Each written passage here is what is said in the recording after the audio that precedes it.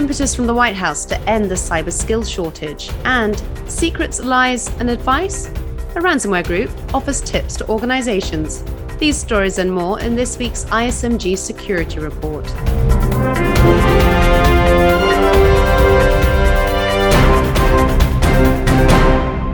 Hello, I'm Anna Delaney. The Biden administration hosted a White House meeting this week with a number of technology, banking, insurance, and education executives to focus on cybersecurity and national security issues. With me to share more on what was discussed is managing editor for GovInfo Security, Scott Ferguson. Great to see you, Scott. Anna, thanks for having me. I appreciate it. So, Scott, we know that the Biden administration met with more than 20 tech, banking, and insurance and infrastructure executives at the meeting, and hot topics included supply chain and critical infrastructure security. What was actually unveiled at the meeting? What was mostly unveiled in the meeting is a set of initiatives that are going to be going forward that the Biden administration wants to start and also bring along some private industry companies, as you mentioned, into this. So there's a NIST framework that's going to be developed for supply chain security. Biden is also bringing one of his initiatives that was originally meant for the electrical grid into gas and oil companies. So that's part of it. There was also some initiatives around education and supplying money for greater programs to bring more cybersecurity professionals in there. There was a few insurance companies who came out and said, we're going to require minimum standards for those companies that want to buy our insurance. You have to meet certain standards in order for us to issue you a policy. So I thought that was interesting. And of course, I think what the big splashier item was, of course, was Microsoft pledging, I believe it was $20 billion over 5 years for cybersecurity initiatives. And then Google coming out and saying they're going to be doing $10 billion in cybersecurity initiatives over 5 years. So I think those are the main takeaways from that particular meeting.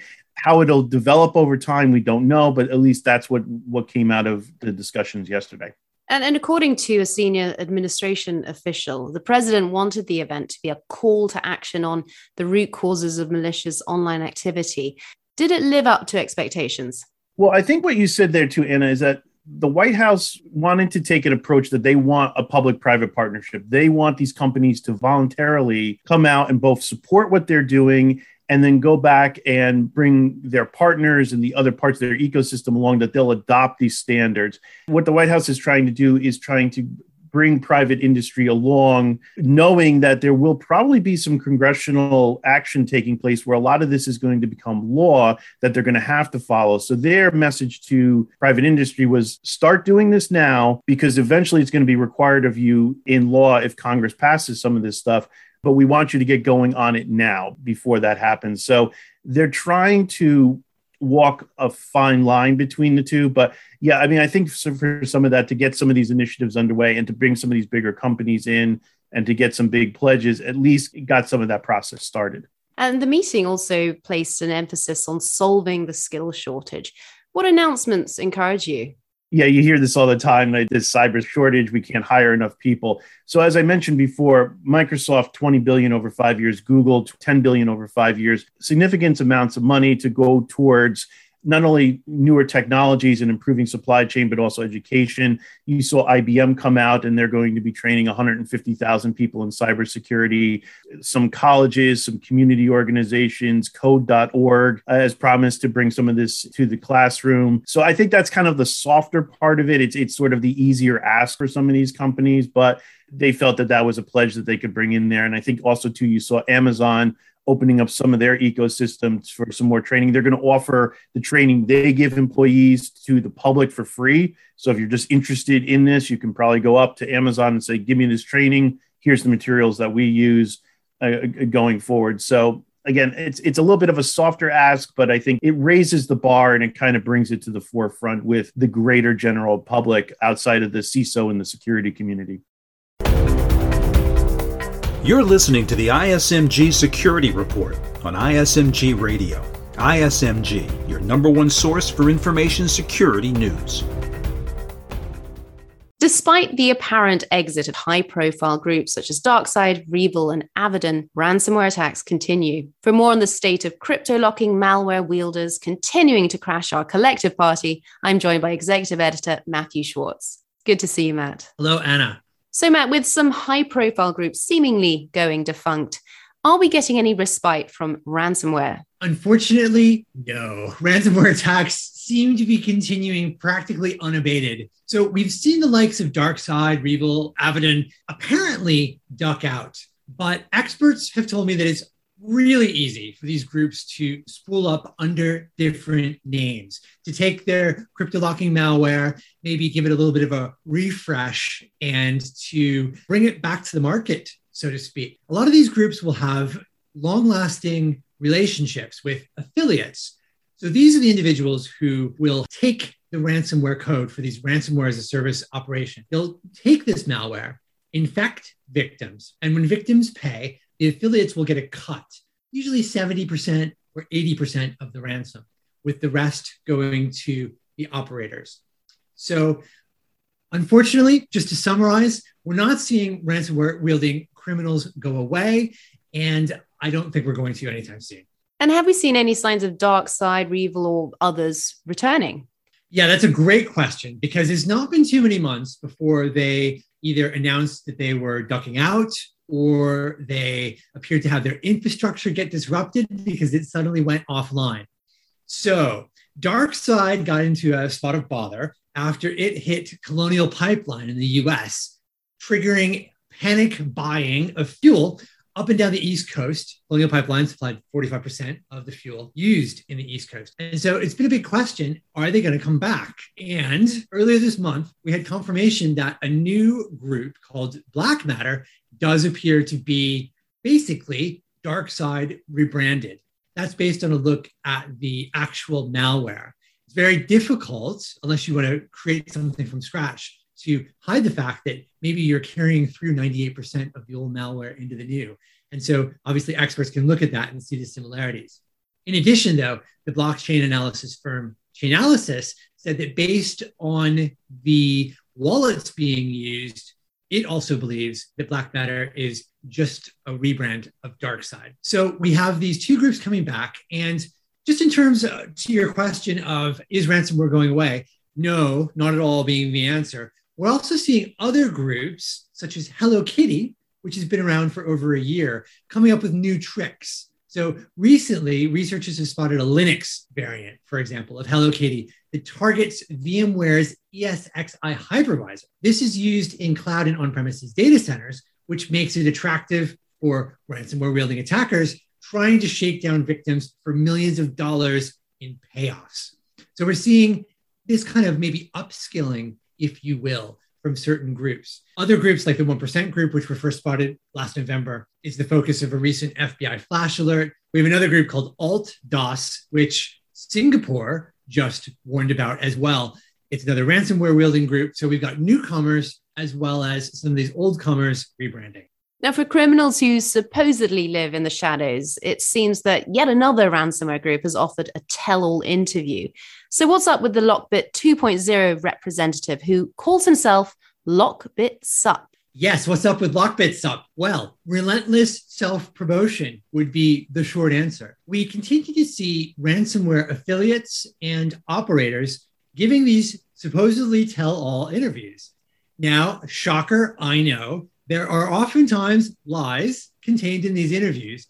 For example, we've seen in the past that some of these individuals will claim that they don't hit healthcare entities, when in fact, the people interviewing them at security firms and whatnot have traced this precise individual to hits on healthcare. So we need to take everything that these individuals would say with a grain of salt. But if you're looking at this particular interview with the Lockbit 2.0 representative, probably one of the core operators of the group, some of the things that jumped out to me were his advice for organizations about how not to fall victim. He says, employ a full-time red team. These are also known as offensive security engineers. Basically, they do penetration testing before the likes of a ransomware attacker comes along and does it. So he's saying you should be doing that before we do it. Also, regularly update all your software because this is how attackers are getting in. And finally, he recommended, well, not just using good antivirus, but also educating your employees constantly on the threat posed by social engineering attacks and how to spot those. So like I said, you need to take all of this with a grain of salt, but there was some interesting good advice in this interview with this ransomware-wielding attacker about how organizations can prevent themselves from falling victim. Also, he previewed that supply chain attacks are probably going to become more constant. It's an obvious target for attackers, as are businesses in the US and the EU, simply because of the revenues they're earning, which draws attackers to try to shake them down for the promise of potentially an extremely large payday if they can crypto lock their systems. So more ransomware, more sophistication, more big targets, but we're seeing plenty of small targets too. And finally, a lack of proper security configuration with Microsoft's Power Apps has led to the exposure of data from some 38 million records. For more on the story, here's our managing editor of security and technology, Jeremy Kirk. A curious data leak unveiled this week exposed at least 38 million records, but it involved no hacking whatsoever. The records were leaked by hundreds of online portals that were unwittingly misconfigured by organizations that used Power Apps, which is a Microsoft service to quickly spin up web apps. Among the companies and organizations that were leaking data were American Airlines, Ford Motor Company, J.B. Hunt, the Maryland Department of Health, and the state of Indiana. Even Microsoft actually misconfigured several of its own portals. The exposed data included personal information related to vaccine booking appointments, drug test dates, social security numbers, COVID-19 tests, as well as employment and payroll-related information. Accessing the sensitive data involved a trivial modification to the URL for a Power Apps portal. The problem was discovered in June by the security company UpGuard, which specializes in evaluating risks to data. Since then, UpGuard has contacted 47 affected organizations that had some of the most sensitive data exposed. Microsoft has now fixed the problem, however, or at least made it less likely that companies are going to make this error. It's changed the default setting in Power Apps to make using the service more secure. Prior to the change, the company had warned in its own documentation of the danger of insecure configurations in Power Apps, but apparently that went unnoticed. To get into the nitty-gritty of what happened here, Power Apps can use OData or Open Data Protocol RESTful APIs to display data on portals. Power Apps can be configured to require authentication for access to those OData list feeds or allow anonymous access. OData APIs can pull data from lists, and those lists pull data from tables. Microsoft has a menu of permissions for the tables, but by default, those were off. Organizations needed to set them, and many just didn't. Microsoft has now changed that. As of Power Apps Portals version 9.3.7.x, table permissions are now enforced by default for all lists. Why so many big-name companies missed that Microsoft's default settings posed a danger isn't exactly clear. But I spoke with Greg Pollock, who is the Vice President of Cyber Research at UpGuard, who had an interesting theory. He surmises that Power Apps was just so easy to use that people likely just spun up applications without fully reading the documentation, which warned of insecure configurations. UpGuard and Microsoft have put much effort into contacting organizations that had some of the most sensitive exposures, but there are likely some still affected. Pollock says that hopefully other organizations will check their settings now that the issue is receiving wide attention. The Power App situation harks back to the days when Amazon S3 buckets were commonly found left open on the web, resulting in data leakages.